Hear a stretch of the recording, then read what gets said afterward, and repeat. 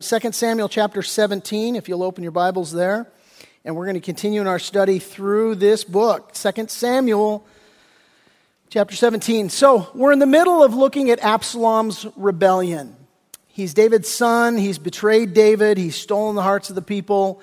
Now he's leading a civil war. David, being the king over Israel, God's called, God's anointed, and really a man after God's own heart and a shepherd, does not want to see the people damaged. And so rather than stand and stay and fight with his son and the forces that his son has amassed, David has taken the more gracious path.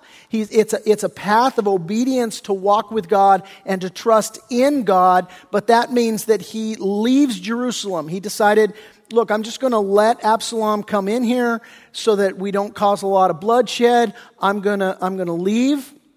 And I'm going to trust in God. And it's an incredible walk of faith on David's part. So once again, we have David running through the wilderness and being pursued because his son isn't just content to overthrow the kingdom. No, he's going to go after David. And we see in our text today, he is going after David, wants to kill his own father. And so David is out in the wilderness and he's running for his life. And going through this section of Scripture, what we've been studying, what we've been considering is this question: what happens in our life when we trust God and when we walk with Him according to His will? Again, David, rather than fighting, determined, I'm just going to turn my lot over to God. I'm just going to trust God. I'm going to bail out of Jerusalem. I'm going to go through the Kidron Valley, up through the Mount of Olives, and on my way. And I'm just going to let God figure out what He's going to do, and I'm going to walk with Him by faith. And so there's lessons for us here as we extrapolate from David's life and we go, okay, how can I walk in faith like David walked in faith? How can I, trust God and walk according to His will? And that's not easily done all the time. Because what happens is, we discover that life is messy. It's filled with hurts. It's filled with betrayals. It's filled with unexpected trials. How many of you can relate? Yeah, you go through, it's not like a country western song played backwards, where you get your car back and your truck back and your dog back and your wife back. Life is tough. And so what happens is that we're called to walk by faith. The Bible says in Hebrews chapter 11, I'll throw on the screen, it says, without faith, it's impossible to please God. For he who comes to God must believe that He is, and that He's a rewarder of those who diligently seek Him. What that means is that we are called to walk by faith with God. But I'm a physical man. I live in a physical world. I have physical problems. And so it's hard for me to trust by faith in a God that I can't see, to deal with problems that I can see. Does anybody relate with me on that? You ever struggle with putting feet on your faith? And so this is where we're at here. All of our instincts want to walk by sight. So again, the question is, how do we endure trials and at the same time walk with God? Walk by faith in God. Be able to trust our physical problems to a spiritual, unseen God. How do we do that? Well, the answer to that question is anchored in the truth that our faith is not a blind faith. Our faith is not a blind faith. The psalmist in Psalm 18 said this, that to the faithful, God shows Himself faithful. And what that means is that when we trust God and take Him at His word, and when we take action by faith to respond to God's word, well, God Himself then shows up and He proves Himself faithful through the exercise of our faith. It's not a blind faith. God shows us that He is who He says He is and that we can trust Him. And so as we're looking at this, last week we looked at this walk of faith that David was on. And we saw that in this walk of faith, number one, that God frustrates the plans of His enemies. Secondly, we saw that God answers the prayers of His kids. And we looked at these 2 points last week. We saw that even though his son Absalom has betrayed him, even though he has amassed a very large group of people to fight against him, and even though Absalom has now David's most trusted advisor who has also betrayed him, Ahithophel, well, God frustrates Ahithophel's plans. And the frustration of Ahithophel's plans was through a very practical answer to David's prayer. David prayed when he found out Ahithophel was among the conspirators that had betrayed him. He prayed and said, God, frustrate the plans that he's going to give to Absalom.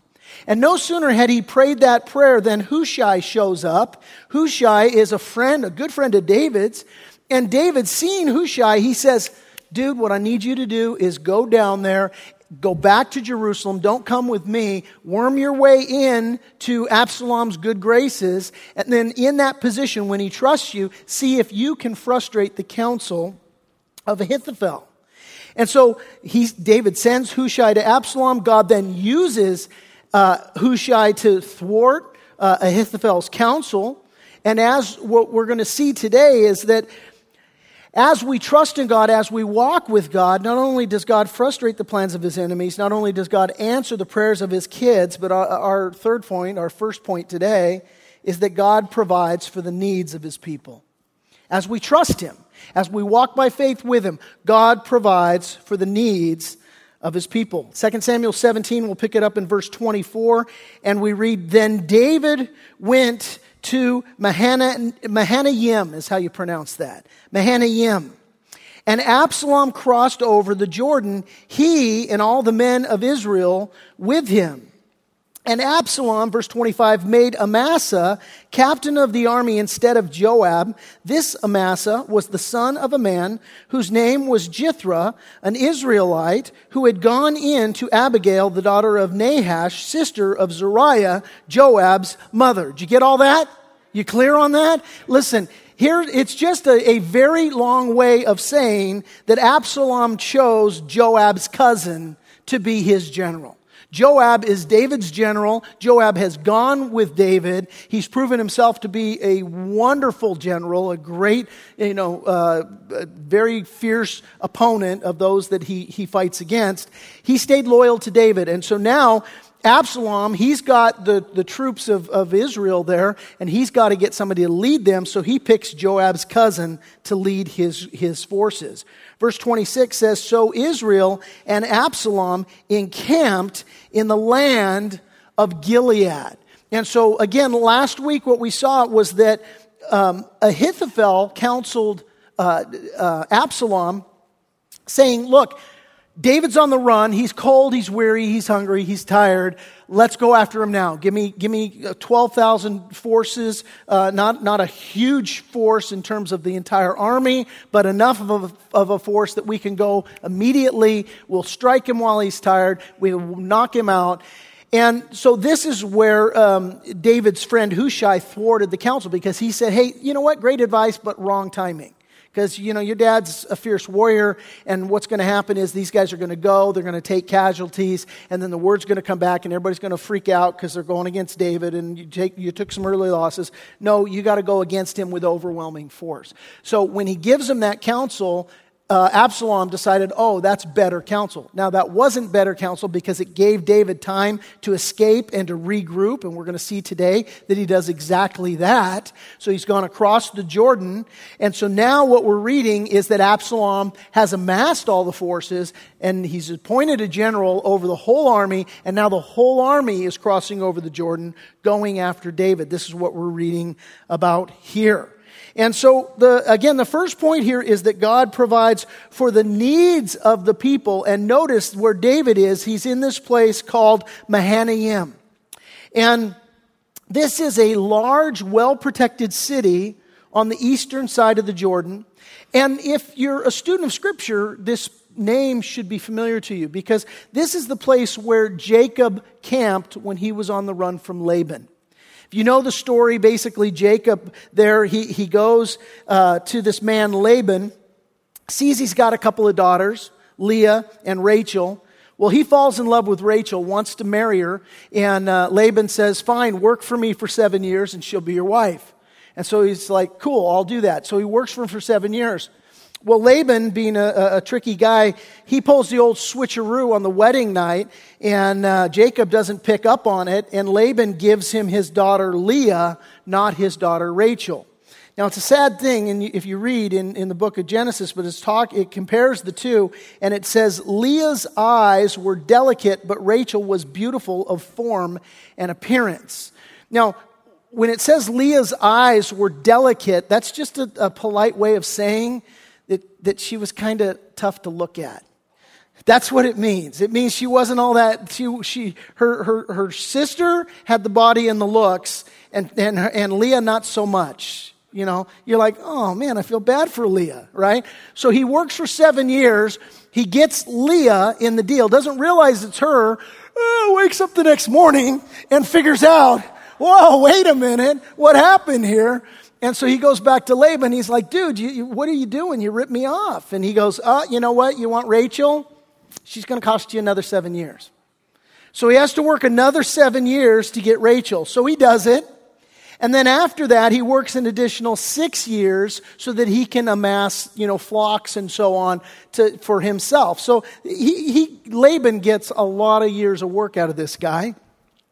And so finally, Jacob says to Laban, okay, dude, let me take my wives, let me take my kids, let me take all my herds, let me take all my stuff, and I want to go back to my people. And so he tells him he wants to do this, and then, this thing unfolds, and he basically just gathers everybody up and bails while Laban's away. So he doesn't find out for a few days that he's taken off. Now, he has the total right to do that, but Laban is upset. So he goes after him. And so he catches up to him here in this place, this exact same place that David is at right now, in the mountains of Gilead. And so as he's getting there, God shows up, speaks to Laban in a dream, basically says, leave him alone, don't touch him. And so then as Laban gets there, Jacob is basically protected by God.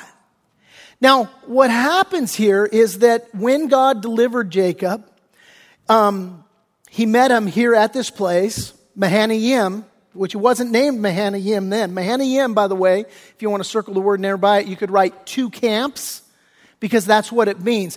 And it got that name when God delivered Jacob. All of a sudden, God sent angels to attend to him, and Jacob then realized, whoa, I'm camping here, and I have all this great host. I've got, my flock and my family and these provisions. And now all of a sudden I've got these angels coming and attending to me, and what I'm realizing for the first time is that I thought it was me here alone all this time. It's not. God's camped right here next to me. And it's a great picture for us. I'll tell people in counseling often as we go through counseling, I'll say, look, you have to understand there's 2 camps at work here. Because you've got your situation and you're in the physical and you're going through what you're going through. But understand, spiritually speaking, there's a whole nother realm that you can't even see that's at work here. There's spiritual forces at work, not just the physical forces at work. Your wife is not the enemy. The Bible says we wrestle not against flesh and blood, but against principalities, against powers, against the rulers of this dark age, and so on. And so we have to understand that in every situation, there's 2 camps. And God, He promises He'll never leave you. He promises He'll never forsake you. He's with you. He promises that, David prayed it, Psalm 23, yea, though I walk through the valley of the shadow of death, I will fear no evil, for thou art with me. Thy rod and thy staff, they comfort me. He says, you prepare a table before me in the presence of my enemies.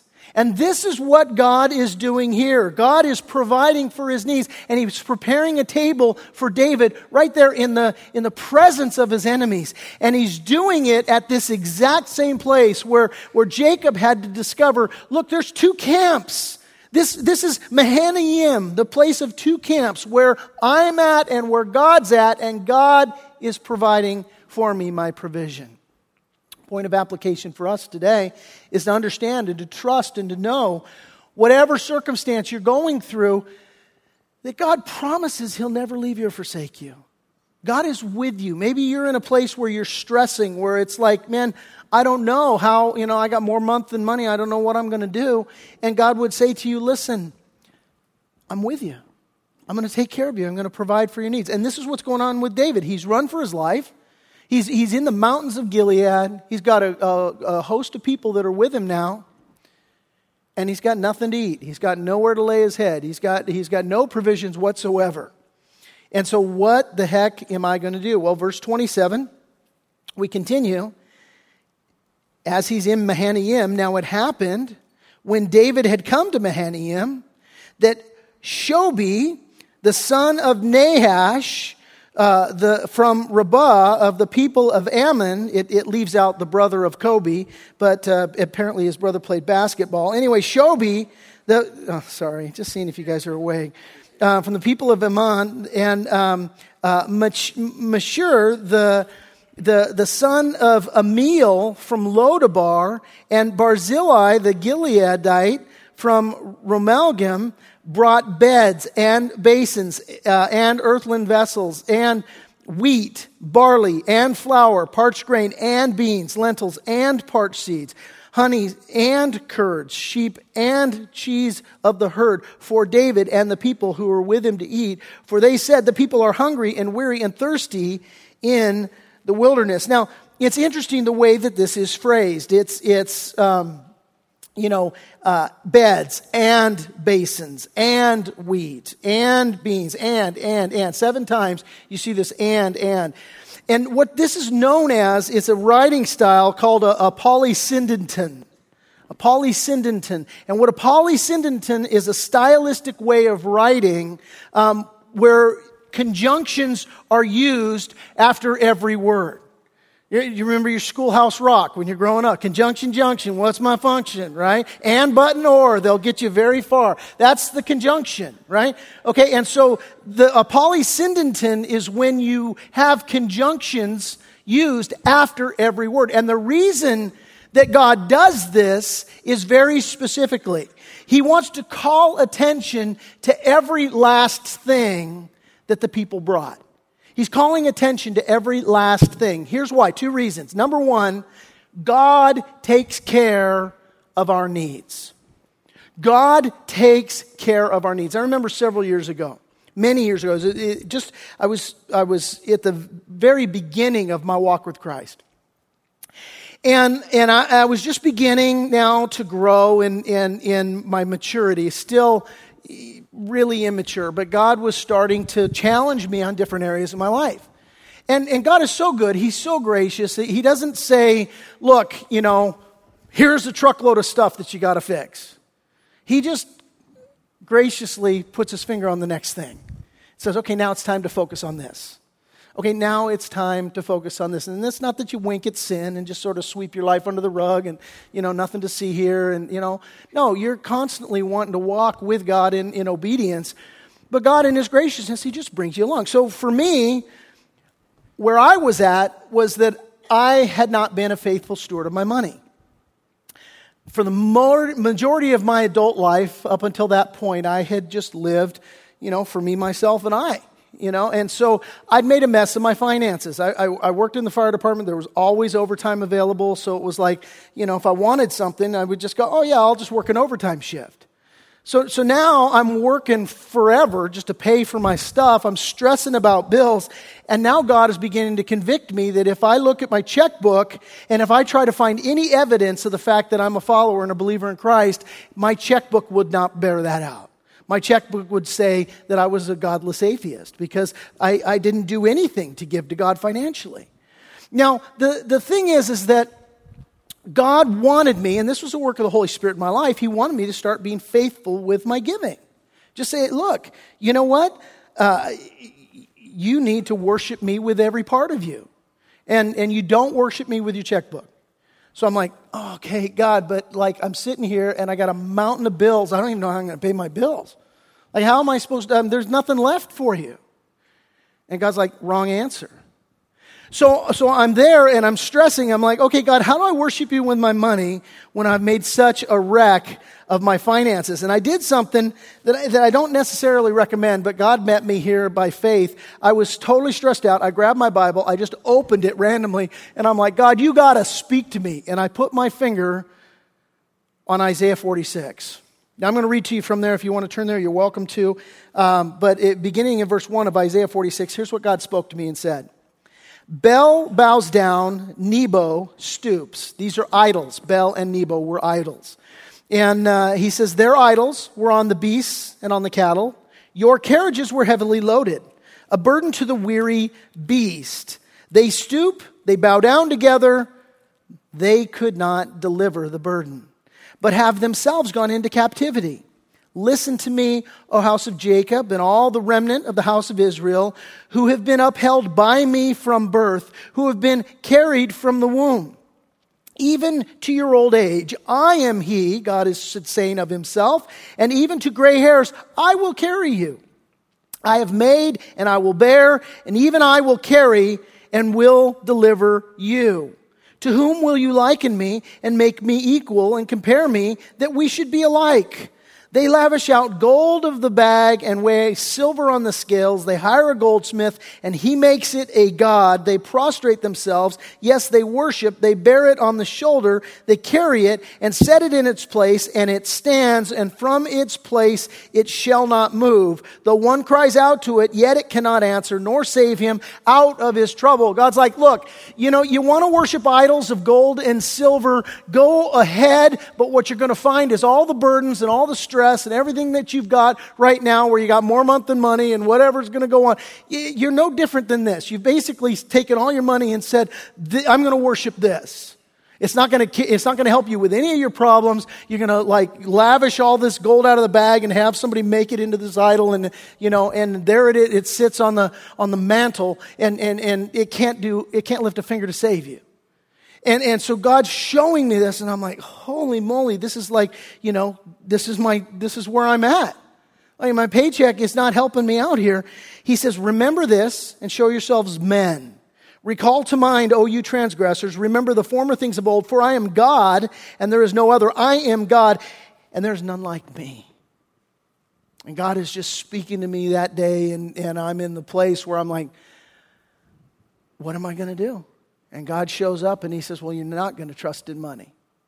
And for me, everything in my life always revolved around money. I grew up with a scarcity mentality that there wasn't enough to go around. So I was always just stressing about money. And so God just that day began to help me to go, you know what? God, I'm going to put you first. And here's the thing. It's not, it's not about the money. It's about God wants you. And you can't live a compartmentalized life. And that's one of the big lies that Satan tells us as Christians, is that I can call myself a Christian, but I have wholesale sections of my life that I've compartmentalized, and I've basically said, this is mine, and God, I'll give you all of that. Well, God is always going to put his finger on the part of your life that you say, no, this is mine, this isn't yours. That's the part that God wants. Why? Because he wants all of you. That's why. He doesn't want anything hidden or held back from him. The rich young ruler comes to Jesus. He's like, hey, what do I got to do to inherit eternal life? And Jesus says, well, the commandments. Starts rattling off the 10 commandments. He's like, well, I've done all of those things since I was a little kid. And it says Jesus looked at him and loved him. And he said to him, yet there's one thing you lack. Go sell everything you own, give it to the poor, and then come after me. Now, this is not a prescription biblically that's what God wants for all of us, to sell everything that we have, give it all to the poor, and then follow him. No, God told this man this because that was his idol. That was the part of his life that he was holding back from God. And God's like, no. You got to get rid of it because you got to worship me. And so that was the issue there, is that God, speaking to my heart, just going, look, I want you. And this is the area where you've compartmentalized and say, hey, that's not mine. And I don't know, maybe that's a word for some of y'all here today. But the Lord would want you to be in the place where man, there's nothing held back, and it's not going to be about, can I work overtime to provide my needs? No, God's going to provide my needs. He's calling me to walk by faith. For me, in that moment, it was, hey, are you going to begin to give to me and to my work financially? And as I made the decision to say, okay, God, I'm going to trust you and I'm going to give to you, God showed himself faithful. He showed himself faithful. He was as faithful as he promised he would be. if I would just seek first the kingdom of God and His righteousness. And so that was my position, that was my place, and I began to just say, God, I'm going to walk in faithfulness, I'm going to trust in you, and this is what God is doing to David. He's providing for him, and he makes it very clear here in His Word in 2 Samuel to say, listen, here these guys brought, and it was just beds, and basins, and vessels, and wheat, and barley, and lentils, and everything that David needed, God had. Now, the second reason that the Holy Spirit will employ a polysyndeton here to be able to point out every specific thing is not only that God is telling David, I'm going to provide for every single one of your needs. Not only is He telling us, look, here David left by faith and I provided every single thing that he needed. He didn't engineer that. I gave that to him. But secondly, what God wants us to see here is that He takes note of every last thing that you give in His name. He takes note of it. He takes note of everything that you give to the king. And it's an important point for us to consider at this point who it is that's giving these things. Who is giving these gifts? There's three guys that are mentioned. Well, I'll just point out two of them. First of all, we've got Shobi. And Shobi, as you read it, you see that he's the son of Nahash from Rabbah of the people of Jordan. And that should ring a bell if you've been with us as we've been going through 2 Samuel. Because in 2 Samuel chapter 10, David heard that Nahash had died. And he sent a group of guys to go to his son Hanun, who assumed the kingdom. And he sent some guys to him basically to say, hey, we come, we just want to offer our condolences, our compassion. Hey, can we help you in any sort of way? David just, he feels bad for you. You've lost your dad. And so what happens then is Hanun reads it all the wrong way, has advisors who tells him, no, David doesn't really care about you. He's just spying out the land and all. And so Hanun turned on David and attacked him, turned into a big war, lots of drama. And I mean, you think your last family reunion was bad. This thing turned way bad. And so what happens then is as we're reading this, well, Hanun had a brother, Shobi. Shobi's his brother. Shobi saw what David did. He saw the kindness of David, and so it had an effect on him. He took note of it. He's saying, look, I see what you did, and I want to take care of you. Now, the other guy, one of the other two guys that's mentioned is this guy, Machir, son of Amiel from Lodabar. Now, who is this guy? Again, if you've been with us in chapter 9, David, he said at that point, he goes, look, man, is there anybody left of the house of Saul that I can bless for Jonathan's sake? Because the custom back then is when one kingdom was overthrown by another kingdom, then the guy who was overtaking that kingdom, he would kill every last member of the family of the king that preceded him, so he didn't have any challenge to the throne. And so David and Jonathan, back when Saul was still ruling, Jonathan, supposed heir to the throne, and Jonathan seeing the writing on the wall, knowing very certain that David is going to be the king, and in fact supporting that, he and David entered into a covenant where he said, "Hey, look, when you become king, don't follow that quaint little custom and kill all of us." And David's like, "No, I'm not going to kill y'all. Everything's cool." So they have this sort of agreement. Well, subsequently, through the chain of events, Saul dies, Jonathan dies. And so David, after he assumes the throne, he's like, I want to keep my commitment to Jonathan. Is there anybody left of the house of Saul that I can bless? And so he comes to find out, there's a guy named Mephibosheth. He's the son of Jonathan, one of Saul's grandsons. And he's staying at Machir's house here in Lodabar. And so David goes there, and so what did Machir get to see? He saw David being gracious. He saw David taking care of this kid and just lavishing out upon him. And so again, another example of somebody who took note of the faithful things that David had done, and they themselves now say, just as he was faithful, I want to be faithful. And the point here for us is to understand that God takes note of every last thing that you or I give to Him. Every last thing that you give in His name. You want to serve the king, you say, well, I don't have anything. Hey, you know what? Do you have beans? Do you have a basin? Do you have a bed? There's things that you can give and God will take note.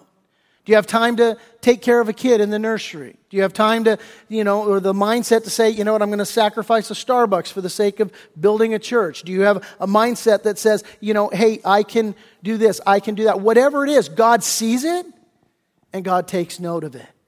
And so such an incredible thing for us to see that God sees, God knows, and He takes note.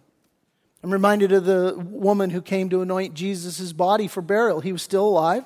They're at an assembly at somebody's house.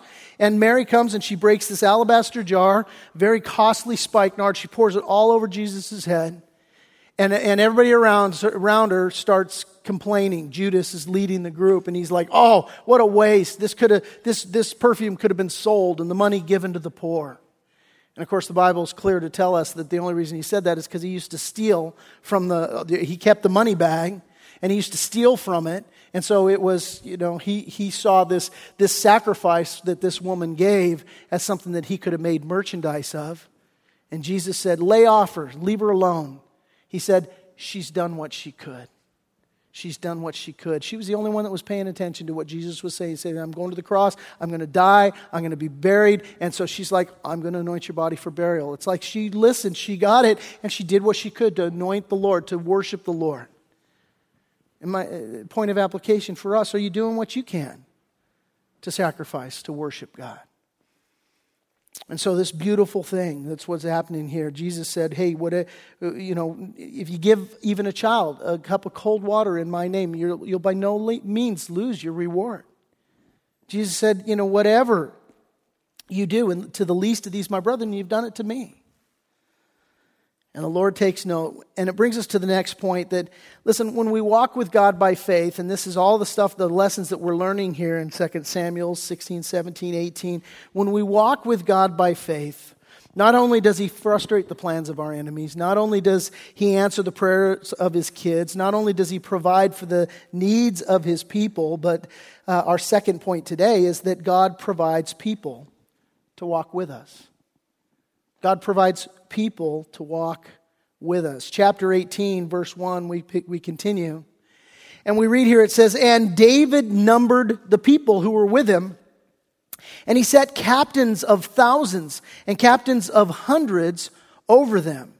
And then David sent out 1/3 of the people under the hand of Joab, 1/3 under the hand of Abishai, the son of Zeruiah, Joab's brother, and 1/3 under the hand of Ittai the Gittite. And the king said to the people, I also will surely go out with you myself. So he's dividing his forces. He gets 3 guys to head up, 3 generals to head up each division of his forces. Very shrewd military tactic here, dividing his forces. And now he says, look, and I'm going to go out with you too. But the people, verse 3, they answered and they said, you shall not go out, for if we flee away, they will not care about us, nor if half of us die, will they care about us. But you are worth 10,000 of us now, for you are now more help to us in the city. And so what's going on here is that David says, look, I'm going to go with you. And when he says this, when he makes this statement that says, I will surely go out with you, this is what's known as a PL verb in the Hebrew. And what it means is that it's a very intense action on his part. And when they respond, you shall not go out. Again, same thing. It's a PL verb, very intense response. And it's written in the infinitive absolute. And what that means is that, well, let me tell you what it's not. You ever go out to eat with your brother-in-law and he kind of makes the fake like he's going to pay the check, but he's really not going to pay the check? He's like, oh, let me get that. Let me get my wallet here. And he's just sort of stalling, why? Because he wants you to get the check. Right? And so what's happening, David is not going, oh, I'll go out with you, but it's really a fake because he doesn't have any intention of paying the check. No, this is rather the situation where, think of somebody you go out to eat with and you're planning, everything in you is, I'm picking up this check, and then they make some lame excuse like they're going to the bathroom and they go find the waitress and they give them their check, their credit card, and say, just bring me the bill. right? And then the bill comes and they're like, no, I was going to pay that. And you both fully wanted to. This is the kind of situation that's going on here. David is saying, look, I'm going with you. Absolutely, I'm going with you. And they're saying, no, absolutely, you're not going with us because, look, they just want you dead. That's all. They don't care about us. We mean nothing to them. If you stay here, you're more valuable to us. We'll be able to meet them. We'll be able to counter their forces. And you'll be in a position where you can send reinforcements and so on. And it's good counsel. And verse 4 says, then the king said to them, whatever seems best to you, I will do. I could totally go off on a tangent on that, but great leadership here.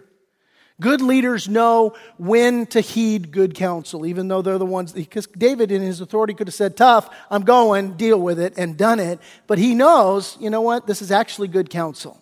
And so he says, whatever seems best to you, I will do. And so the king stood beside the gate, and all the people went out by hundreds and by thousands. Now, again, the point here is that God provides people to walk with us. And the question comes up, where did the thousands come from?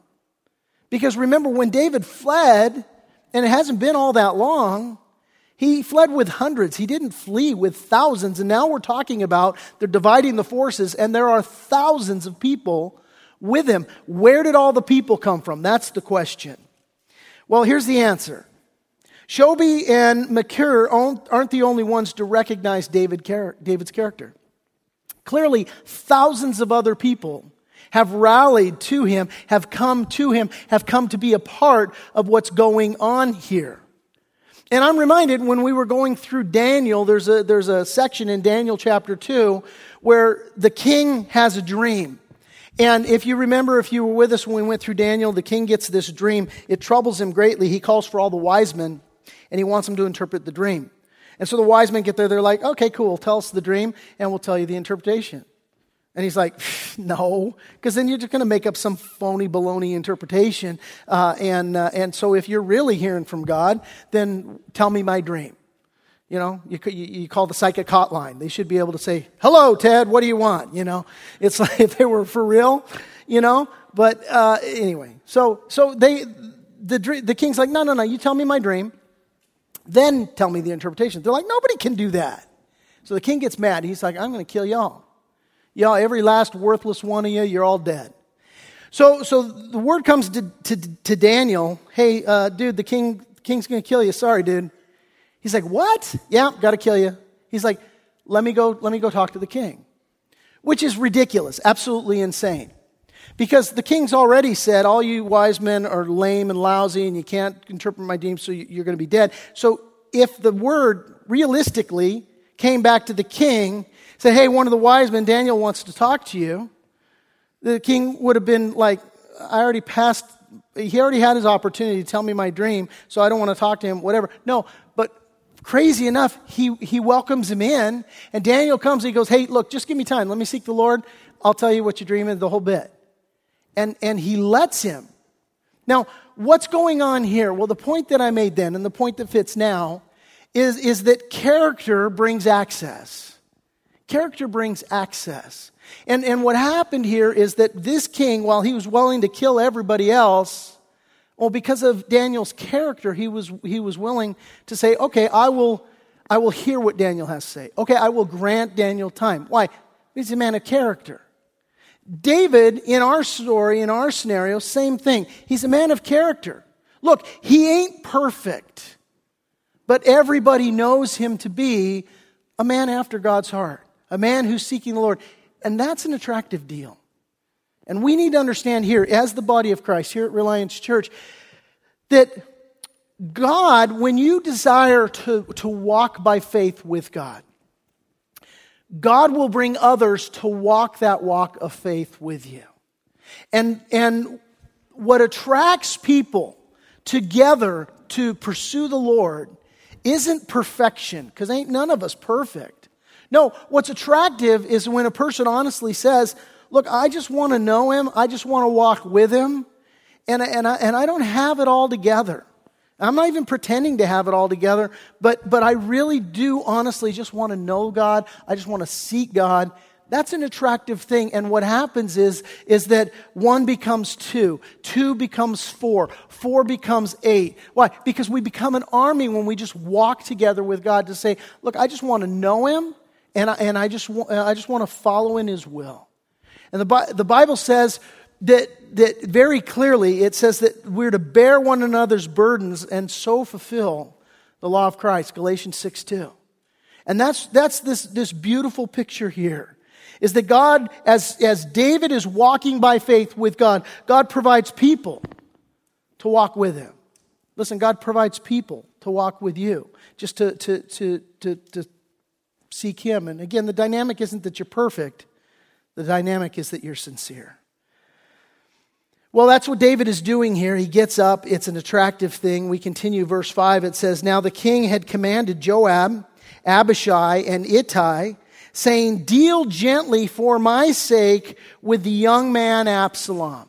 And so what's happening here is that these are the men that David has put over his thousands. These are the generals that are overseeing each division of his forces. He's standing there at the gate. The forces are parading by on their way out to do battle with the forces of Absalom. And David is saying to them now, he's exercised great military wisdom and strategy up until this point. And now the father's heart gets in the way of what is the right counsel. And he's like, oh, please, as you're going out to do battle, be gentle with my backstabbing, murderous son, Absalom. And so, this is what he says. Deal gently for my sake with the young man Absalom. And all the people heard when the king gave all the captains orders concerning Absalom. So he's very clear about it. So, verse 6, the people went out into the field of battle against Israel, and the battle was in the woods of Ephraim. The people of Israel were overthrown there before the servants of David, and a great slaughter of 20,000 took place there that day, for the battle was scattered over the face of the whole countryside, and the woods devoured more people that day than the sword devoured. Some commentators say the way that this is phrased in the Hebrew is that basically there were wild animals in the woods that devoured the majority of the people. I don't see that as much as the more practical. David and his forces chose the battleground on which they were going to fight. And they themselves recognized that they were vastly outnumbered, and so that the more strategic place to fight would be in these thick woods where every battle was reduced to a handful of people on either side. That evened out the odds, and that made a much greater chance of success for David and his more shrewd fighters, and that proved to carry the day. And that's what this is talking about here. It says, verse 8, verse 9, then Absalom met the servants of David. Absalom rode on a mule. This guy doesn't know about fighting. He's only there because of the advice of Hushai the Gittite that basically said, hey, he's thwarting the counsel of Ahithophel. And so Ahithophel said, let me take some strategic forces and go get David. And Hushai said, no, take your whole army and you lead them. That way your people will see it. All the while, he's just buying David time so he can, retreat and regroup, which is what's going on here. And so now Absalom is leading the battle on a mule. You never see David leading the battle on a mule, right? And so he's riding on a mule. It says the mule went under the thick boughs of a great terebinth tree, and his head caught in the terebinth, so that he was left hanging between heaven and earth, and the mule which was under him went on. So Absalom's riding on this mule, and remember, this is the guy that cuts and weighs his hair every year. He is Mr., vain. Who's the dude with the long hair? Fabio? Is that it? I said Fabian first service. That was Annette Funicello's guy. Fabio, he's got all this long, that's who Absalom was. He was all about vain and looks and, all of his long hair. And so now he's hanging like a piñata, caught in his hair in the tree. And it's almost like you can see God, 100 years earlier when the seeds are falling to the ground and pollinating and starting to grow. And he's like, we're going to put a terebinth tree right here. And this is where Absalom's going to get his, kind of thing. And so Absalom, he's riding along, and now his hair is his undoing. And And that vain thing that he worshipped now is his undoing. He's hanging there like a piñata. He's going to become a piñata. And so verse 10 says, now a certain man saw it, and he told Joab, and he said, I just saw Absalom hanging in a terebinth tree. And so Joab said to the man who told him, you just saw him, and why did you not strike him there to the ground? I would have given you 10 shekels of silver and a belt. And the guy's like, oh, I could have had a belt? Really? Oh, well, this is talking about the belt like a fighter will get, like a prize belt. That's the idea here. You would get this honored thing. But, verse 12, the man said to Joab, though I were to receive 1,000 shekels of silver in my hand, I would not raise my hand against the king's son. For in our hearing, the king commanded you and Abishai and Ittai, saying, beware lest anyone touch the young man Absalom. Otherwise, I would have dealt falsely against my own life, for there is nothing hidden from the king, and you yourself would have set yourself against me. In other words, look, he said not to do it. And somebody else came to David and said, I saw Saul out in the field, and I put him out of my misery. I killed him. And David killed the guy on the spot. He's like, I'm not going to do that. And if I did do that, even though you tell me right now you'd have given me all this silver and a belt, you'd be the first guy to roll over on me in front of David when he killed me for doing that very thing. And so he tells him this. Verse 14, then Joab, I love this. Then Joab said, I cannot linger with you. And he took 3 spears. In other words, he's like, he's like, I ain't got time even to talk about that. You're right. You're totally right. I would have rolled over on you. And we're wasting time because there's a piñata out in the field that needs some beating on, you know. And so he says, I cannot linger with you. And he took 3 spears in his hand and he thrust them through Absalom's heart while he was still alive in the midst of the terebinth tree. And 10 young men who bore Absalom's armor surrounded Absalom, struck and killed him. All of that to say is that the spears went in and they beat him like a piñata as well. And the combination killed him dead. Verse 16 says, so Joab blew the trumpet, and the people returned from pursuing Israel, for Joab held back the people. Now what we're going to see when we get into this next week, we're going to see that it was the right decision militarily and strategically for Absalom to die. And, you know, we read the outcome there in verse 16. Joab blows the trumpet. He's like, this settles the matter. Absalom is dead. This whole rebellion thing's going to go away. We just took care of the problem by, we took care of the problem by killing the problem. And he's true. There's going to be consequences for Joab. David's going to remove him from his command for this. And we're going to see David just, grieving as only a father can grieve for his son, regardless of what Absalom has done. Lots of godly lessons there for us to get into here in the future. But what we do now is we close here with a sad picture of the consequences of sin. Our first point today is that God provides for our needs. Certainly He does. Secondly, God provides people to walk with us. Certainly He does. But the point here for us as we close is that our prideful provisions are going to fail. God provides. He provides our needs. He provides our provisions. He provides people. But our prideful provisions will fail. And that's what we see here.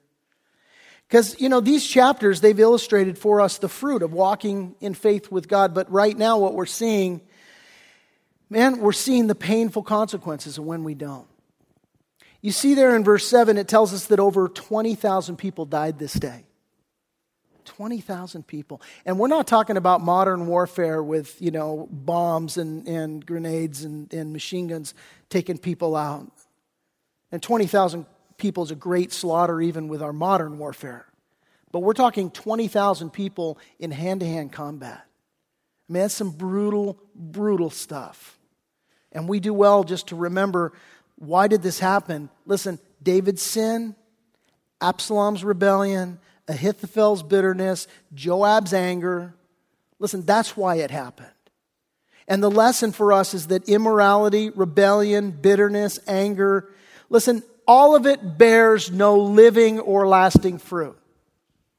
It doesn't bear any living or lasting fruit. Our flesh wants to, sin immorally or to rebel or to hold on to bitterness or anger or whatever it is.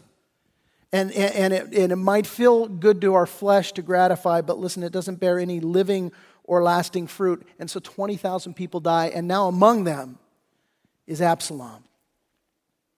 And I want you in closing to note where they bury Absalom. It's my final point, and it's kind of the final takeaway for us of this section. If you look there in verse 17, it says, "And they took Absalom, and they cast him into a large pit in the woods. And they laid a very large heap of stones over him, and then all Israel fled, everyone to his tent." Now, look at verse 18, because this is to juxtapose what we've just read in 17. It says, "Now Absalom in his lifetime, when he was alive, he'd taken and he set up a pillar for himself, which is in the king's valley. For he said, I have no son to keep my name in remembrance. And he called the pillar after his own name, and to this day it's called Absalom's monument." Listen, Absalom wanted to set up a monument to himself. He set up this pillar. It was all erected to himself. It was to exalt himself. It was to glorify himself. And in verse 18, when it says that he set up the pillar for himself, this is known as a hefil verb.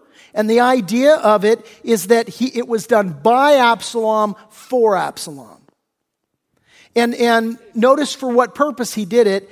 To keep, he said, my name in remembrance, which is also a hefil verb.